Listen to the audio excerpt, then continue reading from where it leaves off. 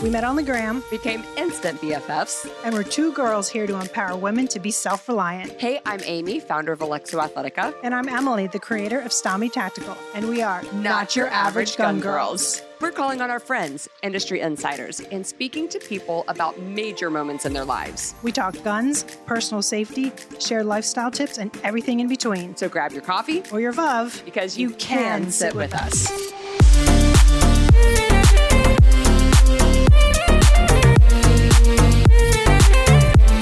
What's up, everybody? Welcome back to another show, Not Your Average Gun Girls. We are here in studio, and we have our in-studio guests, and we love being able to have these guests in studio. It's awesome. It is so awesome. And today's guest, you guys...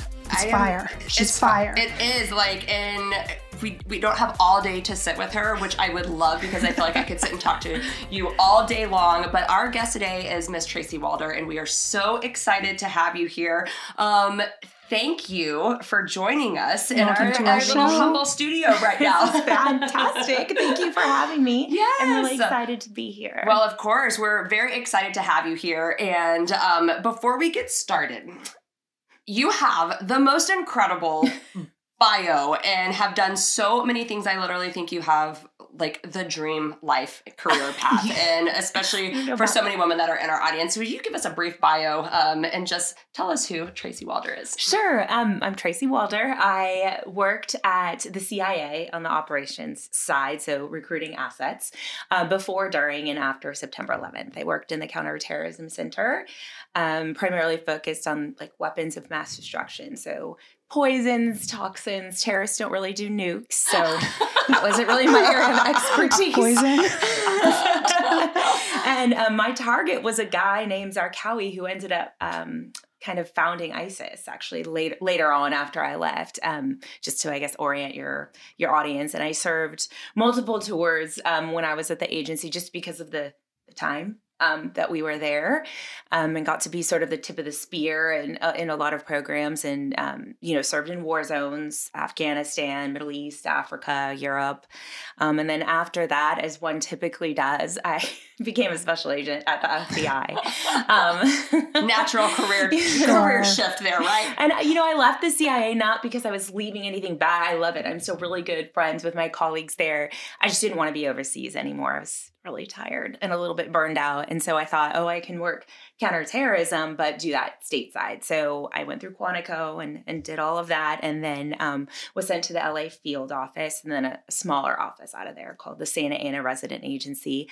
And I did not work terrorism there. I worked gangs, mostly gangs that were divided upon like ethnic lines. So a lot of Mexican mafia or Asian gangs, those kinds of things. Wow. Yeah. And then I did Chinese counterintelligence as well when I was there. And then I left that and became a teacher because that just makes sense.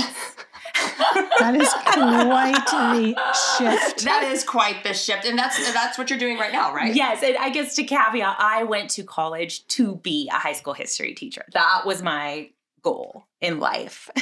Wow. That's amazing. So I have so many questions. I don't know so where to many start. questions too. I know. And not only that, but you are a mother, you are an author, an incredible book, The Unexpected Spy. And of course we want to talk about that book, but you just got finished doing an incredible press tour on that book, and people can go back and Google Tracy. You can hear so much in-depth conversations on that book, but there's so many things that we want to focus on. Of course. But I just want to really quickly touch on the title of the book and then the title of our show. Yes. Because I feel like what is so great about that, and I'm sure you guys, especially if you are, watching on YouTube, you see Tracy and you see us and you're like, well, these are just your normal girls. What are they doing?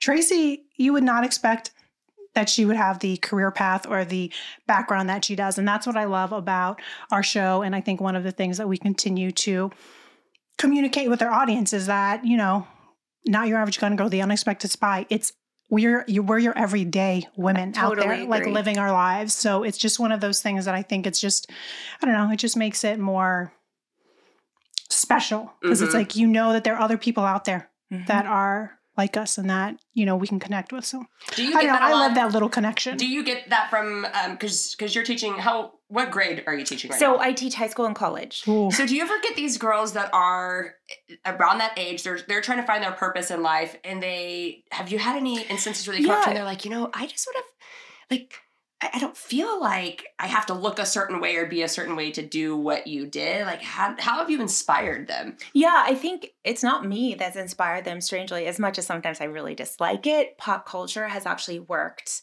in our favor for that because like growing up, a lot of people ask me, did you always want to work at the CIA? Well, like, why would I? I'm 43. And so I grew up with like Beverly Hills 90210, like the old version. Yeah. And so we didn't have, Criminal Minds, Homeland, right? Like none of that exists. I don't even think there was a new James Bond. It was like Sean Connery, which he was old, right? Yeah. You know, to me at the time, why would that be something I saw myself doing?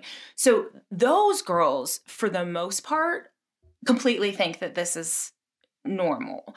And it's the group that I have to almost, I guess, sometimes engage sometimes, and I guess what we call performative masculinity, you know, is with folks my age or older, right? Who are like, this is not what pop culture taught me growing up. So interesting. It's so interesting. Yeah, absolutely. Well, okay. So take us to that moment. You're in college. You're in a sorority. Yes. How do you go from being the leader in your sorority to having a career in the CIA? So for me, I grew up. So I'm not super religious, but I'm Jewish, and I grew up going to temple with metal detectors, police officers, those kinds of things. And I think I just knew that was different. I knew my friends who went to church didn't necessarily have that. So this is what, the 70s, 80s. And so I knew there were like problems, right? And I think when you're 8, you're just like, you don't really understand, but you knew that it was different, right?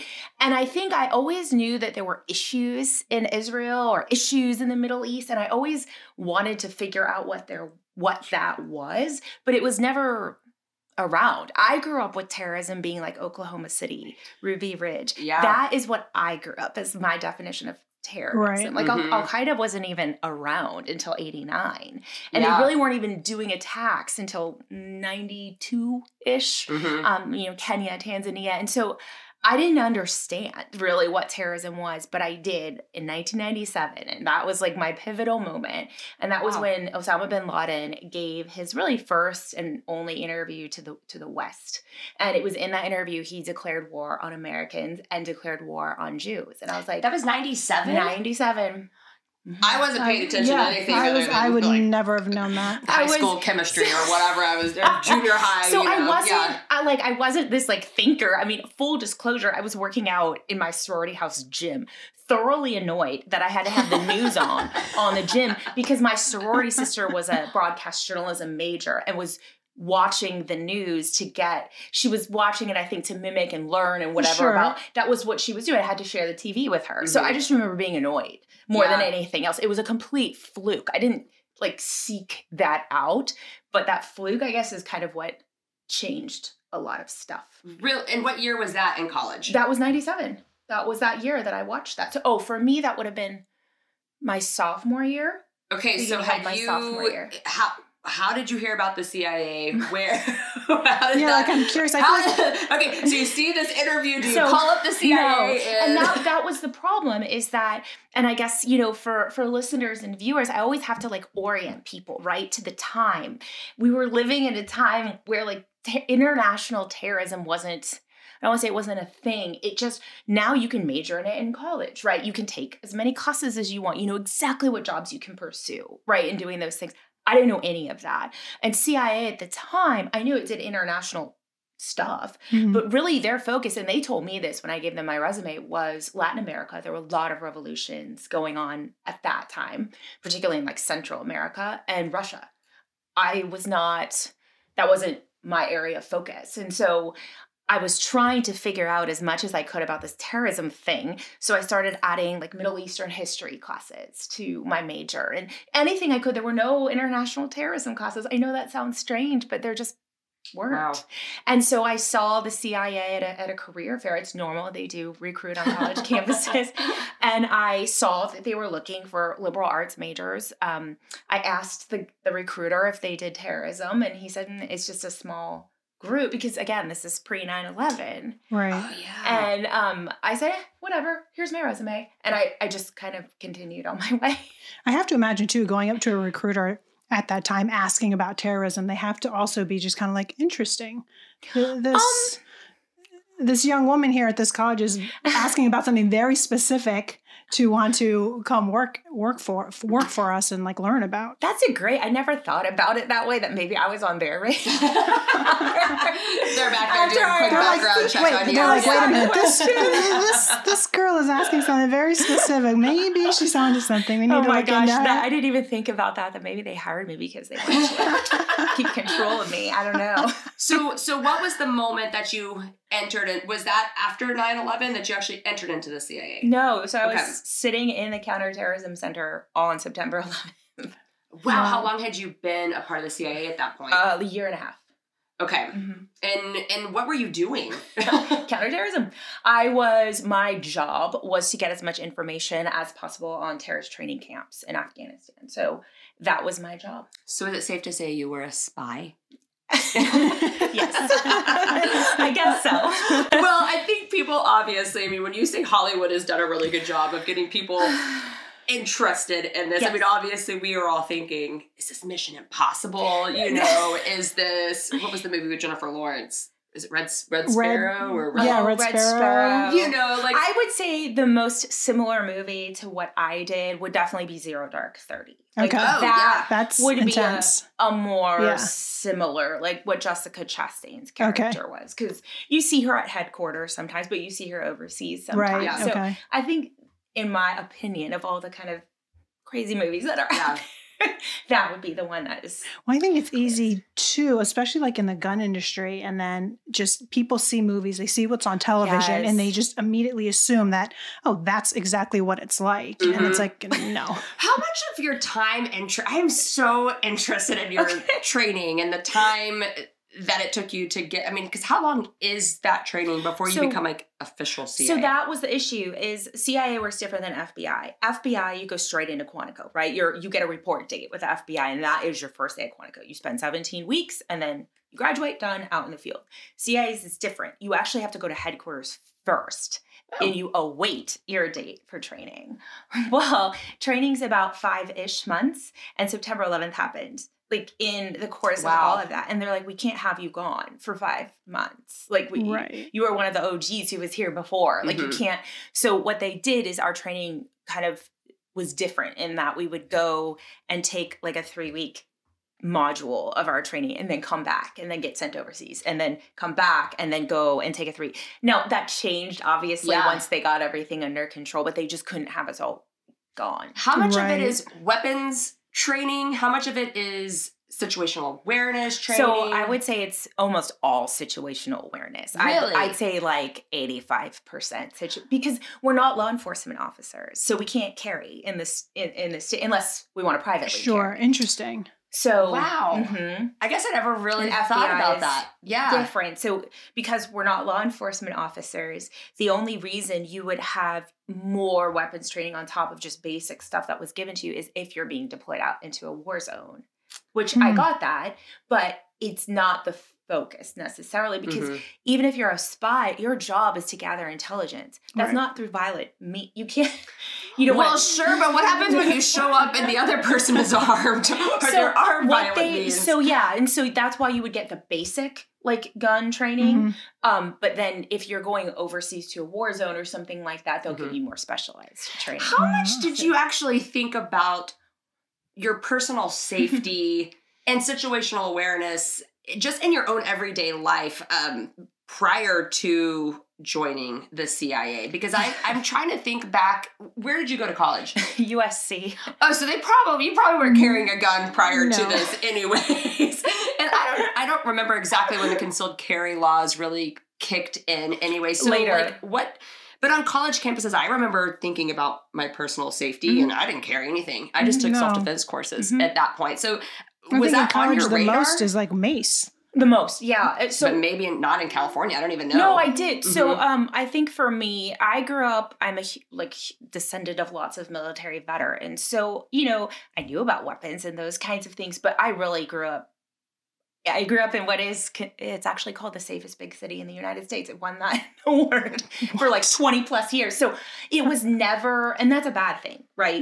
To not be aware of those things. I started becoming more aware because even though USC is not in the best area, the school is heavily patrolled and you feel extremely safe. It's almost overkill probably, and which is a good thing. Mm-hmm. But I started, I did an internship in Washington, D.C., one of my years at USC. Hey, DC. Yeah. And I loved it. But I think it was the first time that USC is only an hour away from where I grew up, right? So it wasn't unfamiliar to me. DC was like super unfamiliar to me. And I think I had a little freak out moment, I guess. And so our neighbor that lived behind us, he gave me a whole class on how to use mace and a baton and all of that. That's amazing. Sent me off to DC with that. And That's so awesome. I carried mace ever since then. And did that scare you a little bit though? I feel like knowing that you're about to uproot your life and then you've got a neighbor telling you, let me teach you how to use mace. You know what scared me more? I felt empowered, weirdly. That's amazing. Having the mace, it made me feel empowered. I don't know that my mom felt that way necessarily, but I felt really empowered by it, to be totally honest with you. It felt like a little security blanket. Yeah. Really. Now, I mean, obviously you're trained in these things. Do you have a license? Well, we're constitutional carry now in Texas. But personally now, do you keep self-defense tools with you? So I carry mace. It's in my purse right now. I carry that all the time. I have to be careful because my daughter's 6.5 and my mace is pretty. Do you have the bling? The bling one that's the gel. I love and that. I love it because it's a gel too, and I just like that better. Yeah. But she thinks it's cute and pretty, which is, I understand all of that, so I have to be careful and keep it away. But I always carry it. Even on college campuses, I do have a firearm. I didn't last year, but I do now, and I don't carry it with me a lot because I'm a teacher and I'm on campuses that don't allow it. Yeah. And so then that becomes a problem, right? And so it almost, I don't want to say it's inconvenient, but it becomes this like, if I'm going into my daughter's school, I can't have it, right? It's a planning thought process of your day, living that lifestyle, what you're going to do, how you're going to do it. Oh, shoot. I didn't bring the key to lock it up in my car. I don't want to just like leave a gun. That seems very unsafe to me. And so you're right. It's like this whole level of planning when you've got the kid and a job and it becomes frustrating. So I'll be honest, most of the time it just sits in a safe, which is not good. But because of my job, I don't know what else to do. Right. I'm interested when it comes to your daughter, because I have 2 under 2. Well, one is 2 now. But, when do you start having these conversations with them about their safety? I mean, there's so many things we have to obviously think of now about protecting our children and teaching them and empowering them to think about their safety. Have you had those conversations with her? What do you say to her? I absolutely have. I know some people may disagree with that. I know. I want to know what you say. Can you record those conversations? And it's funny, I just did a news hit for a news station on, unfortunately, her remains have been found on the Naomi Arion case out of Nevada. And one of the things it seemed like, and I'm not blaming her, like it's horrific what happened to her, but she got into her car at 5:30 in the morning and didn't lock her doors and didn't, right? Like all of these simple things. I don't know that could have mitigated what happened to her, but it's those things that why not start giving, even if you're maybe not comfortable talking to them about guns, maybe that's just not something you can do right now.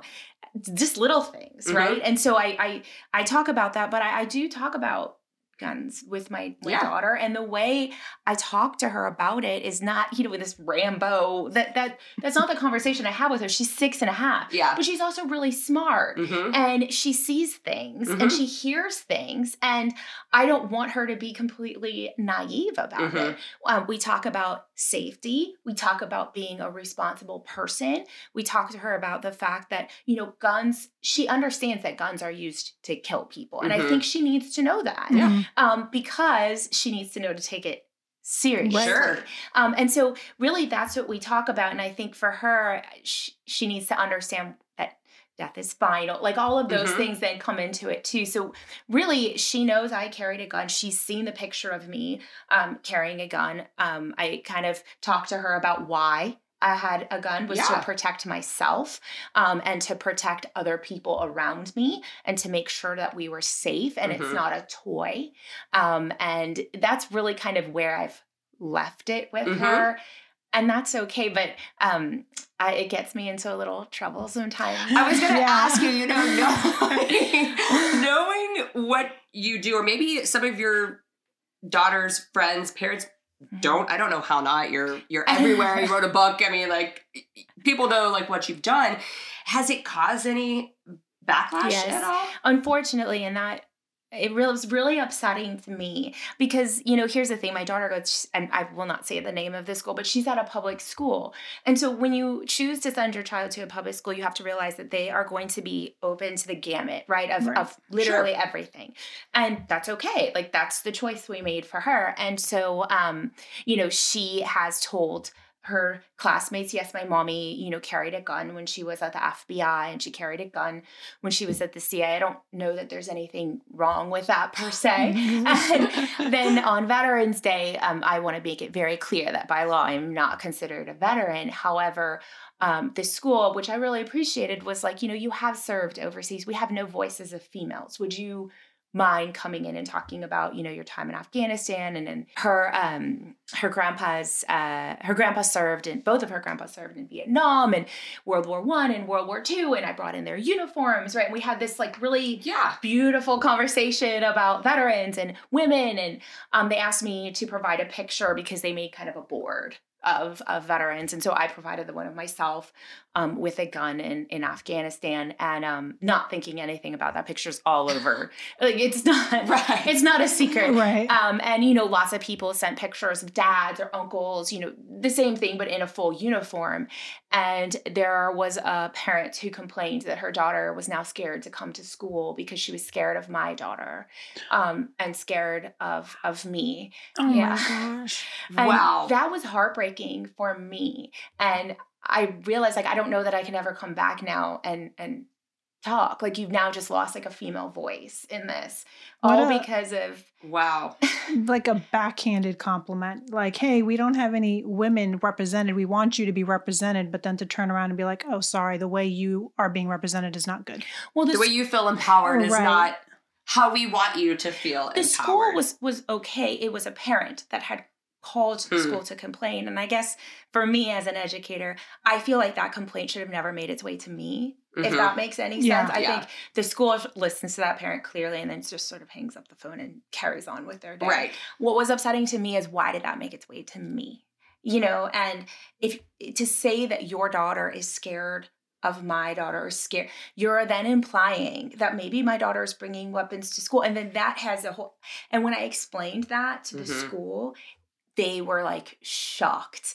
Wow, we didn't realize like the impact that could have. And I think it's just because people don't have these conversations. No, not at all. Yeah.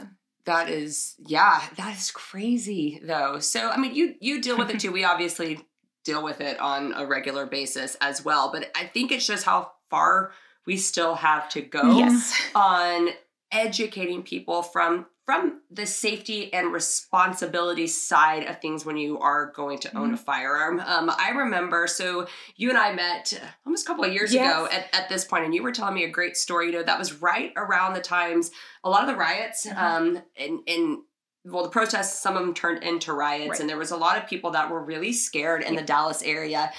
How many of your friends came up to you? You might have been the only woman they knew that owned a firearm, and that they said, I want to buy a gun. What did you tell them after they said that they wanted to buy a gun? Yeah, so, and it's funny because I would say the roles are reversed, right, in my household. I love my husband dearly, but he knows nothing, right, about guns.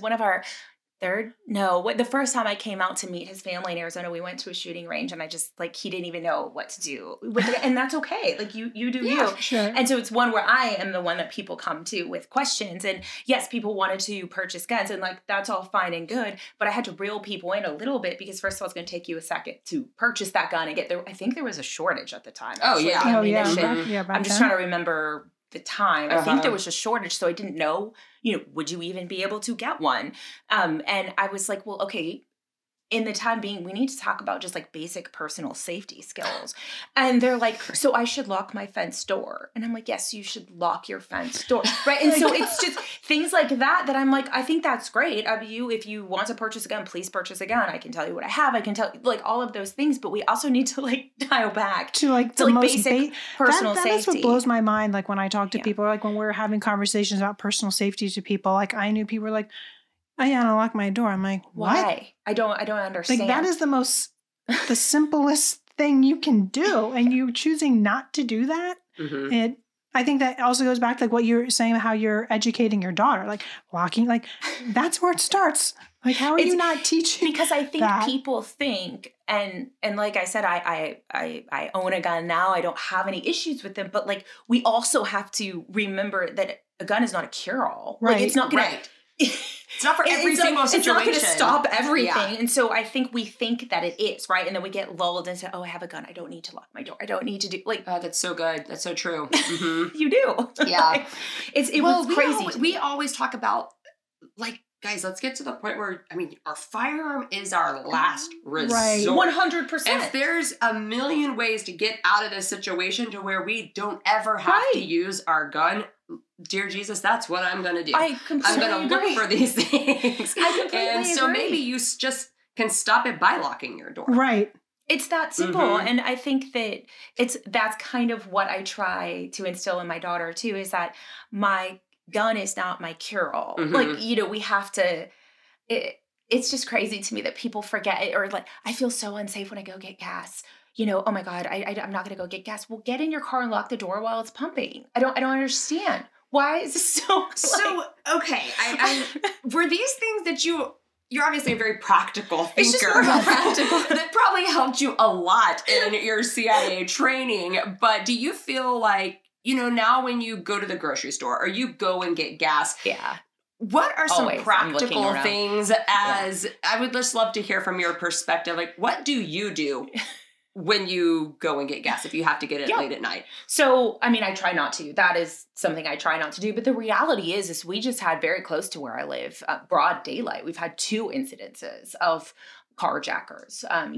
So I think the very first thing you need to do, obviously you get out of the car, I lock my car door, I take my keys with me, and my pepper spray is actually on my keys. And then I, do my thing, put the nozzle in the gas container, and then I get back in my car and I lock my door, and I don't sit there on my phone. Right. I look around and then I just sort of wait. Mm-hmm. I think, and I also think one of the things I try to do is look for a gas station that has other cars there and people there, because I know a lot of times we get into the mindset, oh, we should go to the one that doesn't have anyone. Well, if they're customers, it actually is probably a better idea to go to one where they're people and that the store is open. Mm-hmm. That's always a good thing too. I think too about, how far I am away when I open up my door. Sometimes you park too close and you can't get your door really open, get that door all the way open. There's those little columns right there. And I always make sure that I don't get boxed in somehow with my door. What I really need to do is, I think part of my problem, what you said before, is I just do my thing, right? Like throughout the course of the day, and I'm not thinking about it. But another thing I always do is I always try to park on the one that's the closest to that outside egress route, so I don't have any issues there and I can just gun it out. But I never think about the fact that was how. It's because you've been living this lifestyle of, working overseas, being a spy. I want to say, like, I feel like for normal people who have not like had years of this like ingrained training, I know when I first started out thinking about my personal safety, it was really a conscious effort to like think about these things. Like, where's the exit? Where's this? What would you say, like, how long did it take, like, for you? Because obviously now you're saying that you just don't even think about it because, like, like, was there a point where you realized, like, as you were going through all this training, that all of a sudden, like, your situational awareness, your thought process for making these types of personal safety decisions and the actions that you were doing every day just kind of started working on its own? That's such a good question. I think the short answer is I don't know that there was a time, because a lot of times people ask me to reflect on why I got the job at the CIA, what got me the job. And when I really sit down and think about it, it wasn't great. I mean, I didn't have bad grades or anything. It wasn't a box, right, to check to get the job. I remember having to take so many logic tests, so many reasoning tests, so many statistics tests. That's what they were measuring. Interesting. Wow. And so I think, to be perfectly honest with you, it's just how my brain worked. So if y'all are all taking those same tests, did you ever Some do find better than others. situations during training that you approached a situation much more logically than your colleagues? Would be an understatement. I do outline this in my book. Can you share one of those stories? Yeah, certain things are obviously still classified, but I do remember one that I share in my book, which is when I was at the farm. And it was my favorite class that we took there, called Crash and Bang, which is how you learn how to drive, defensively, like crashing cars into walls, the pit maneuver, I loved it. I thought it was so much fun. But they do a lot of situational awareness stuff. So I can't say where the farm is, but everyone can Google, I'm sure. Yes. It's a massive, massive place. And you have to actually drive to get from like a dormitory to the cafeteria it's massive. Wow. And so they give you cars and you don't realize it, but they set up ambushes for you, like on your way back to your dorm. Like, they're trying to get you when you don't expect it. That is like real scenario training. Yeah, of course. And, there was one, but this one was a very planned out one. Like this one was very clear because it was like a random road. Like a guard shack. Yeah. With, one of the arms that comes down. It was literally planted there in the middle of, clearly this is a thought up. And they dragged us out at like 2 a.m. So they're going to do something. Sure. We're doing something. And your instructor's in your car with you. So you're like, okay, yeah, we're clearly doing something now. And so you go to the guard shack and they're like, okay, I need you to stop. Like they tell you what to do. So it's very obvious something's going to happen. And someone comes up to the car with obviously a sim gun. We're not using real guns here. And, tells you to like get out of the car. Well, I just gunned it, right? Like just went right through the guard thing, that was what I was supposed to do. There were people in my class who rolled down the window and I tried to have conversations with them. Like talk to get them down. It was things like that where because you get to sort of watch each other too. And you don't always, but in that situation we did. And I was like, what in the world are you doing? Like, you're probably so ingrained thinking, okay, do I have to follow instructions? I feel like there's a lot you're processing. You've got your instructor. It's fake. It's real. Right. It's fake. It's real. Hard. It's very hard. I feel like in a real life scenario, I'd be like, forget that. And I would go, but I wouldn't know. Am I supposed to follow instructions from my instructor right now? Like, what am I supposed to do? I'm sure that would be very difficult. But you're obviously on a high alert all the time while you're in training. Does that level of being that high alert carry over with you when you go overseas? Yes. And then does it come back? For sure. And I'm very open about this. That level of high alert for that period of time, long of a period of time, is like, it's not always healthy, right? And so, I do have PTSD for, some of the things I do. I am sometimes overly anxious. I do, in certain situations, if there's too many people and I feel like I will become uncomfortable if it feels out of my control. I feel always like I'm very able to control my situation. Mm-hmm. Sometimes when I feel like I can't, that can be a problem. What are some things that you do, if take me into a movie theater, a restaurant.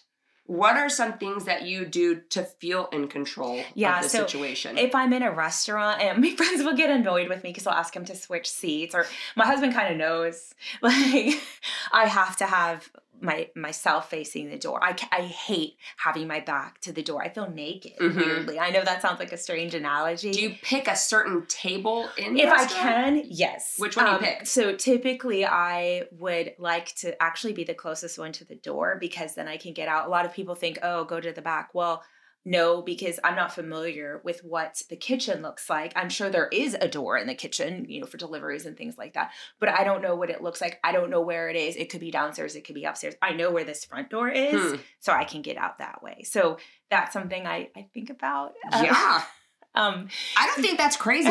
No, of course. My friends will be like, but I'm sitting here. And I'm like, but you need to move. Yeah. You're going to need to move. But I'm sitting here. If it's a crowded restaurant, we have a reservation. I don't make a big deal, right? And I'll just sit where I'm supposed to. But in that case, I'll try to face a door if I can. Yeah.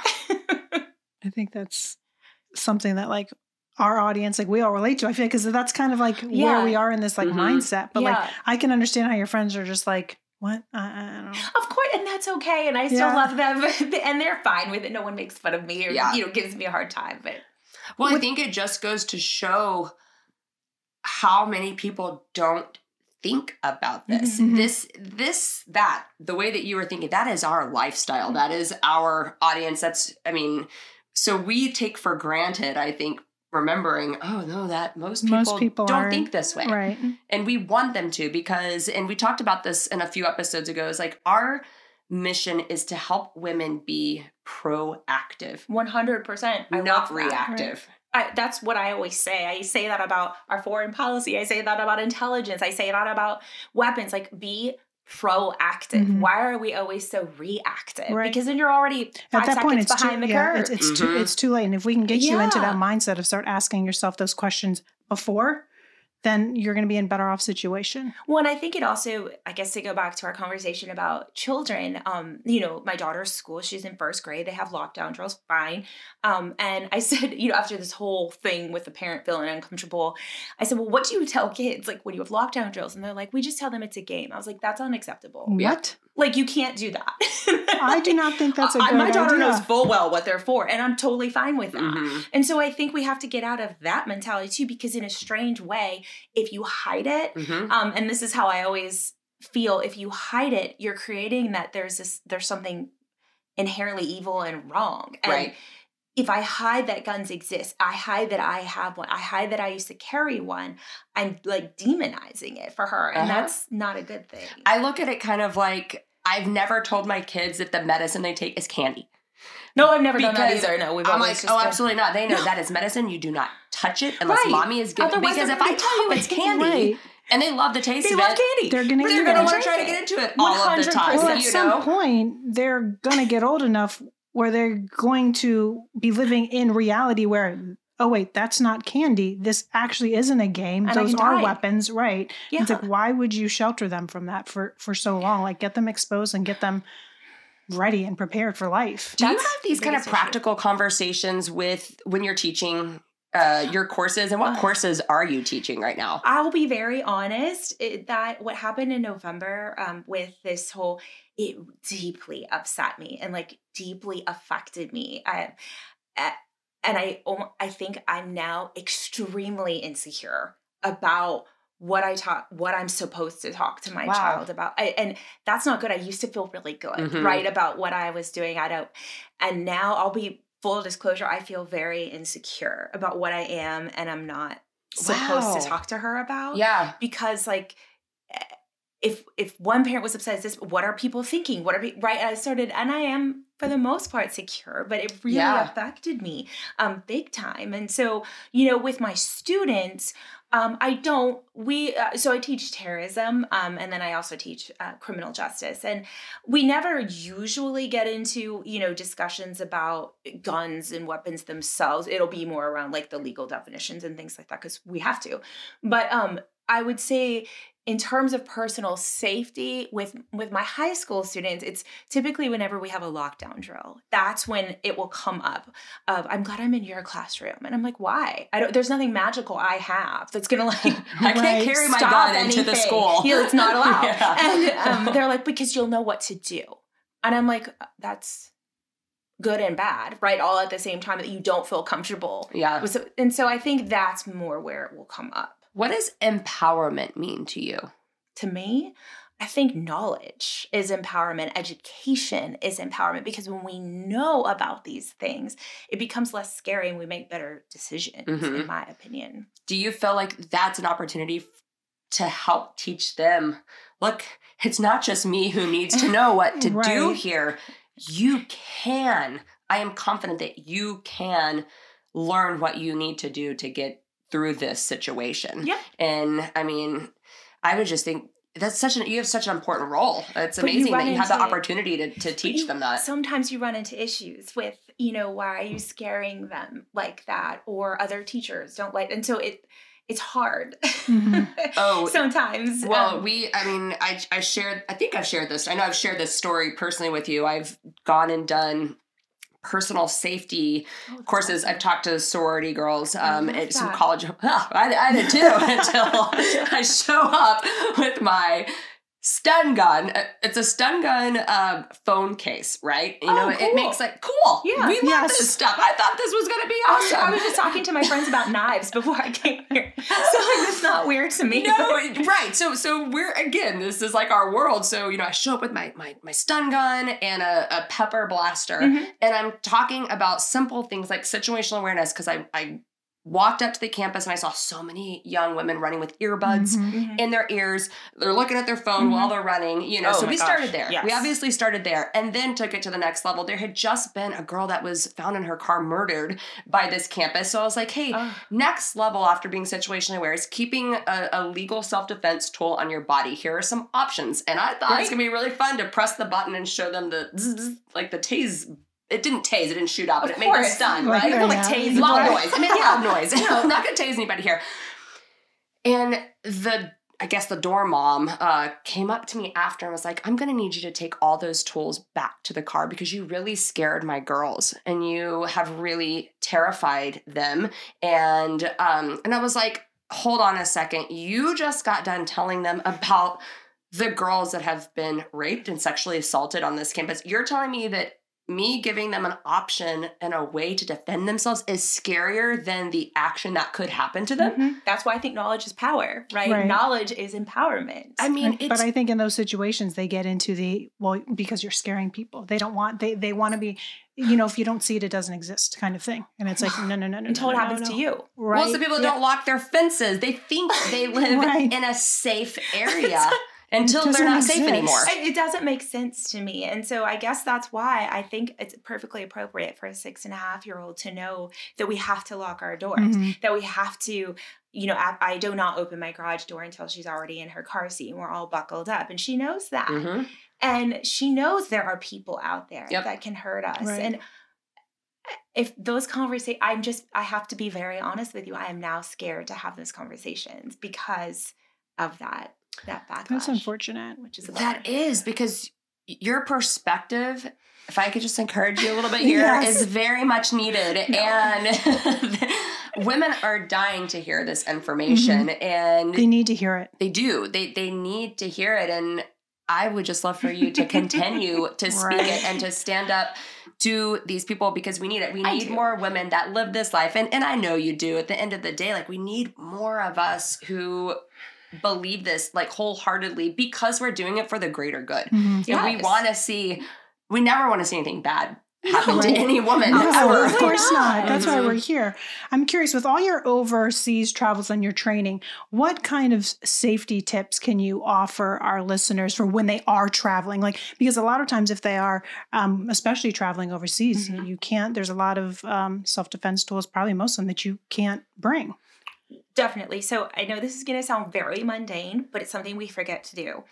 Give the entirety of your itinerary, flight, hotel, everything to someone in the States. Someone has to have it. And then have the name of that person programmed into your phone as a, like, who to call in case of help. Just in case. So that way someone knows your itinerary. I think we just forget that, right? Because we're like, oh, we're going overseas. And I think that's like thing number one. I think, you know, thing number two is, and I know this sounds strange, like Google the area that you're going to beforehand so you know exactly where you're going. Has there been crime there? Has there been, I sometimes, and I might get some flack for this, I actually recommend that unless you're super familiar with the country and the language and all of that, don't take public transportation like subways. I think you're just asking for it in any situation if you're not comfortable with it and you don't speak the language and it's not, I don't think your first time on a subway needs to be in a country where you've never spoken the language or you have no idea how to enter and exit a subway. Like I just think that those practical things, great practical point, are just rule number one. I think in terms of things that you can carry, I don't know because I've never taken my stuff with me. And every time I have, I've either been with FBI or CIA, so it's illegal. Yeah. You know, for me to carry. I remember taking 160 pounds of ammunition on my Delta flight.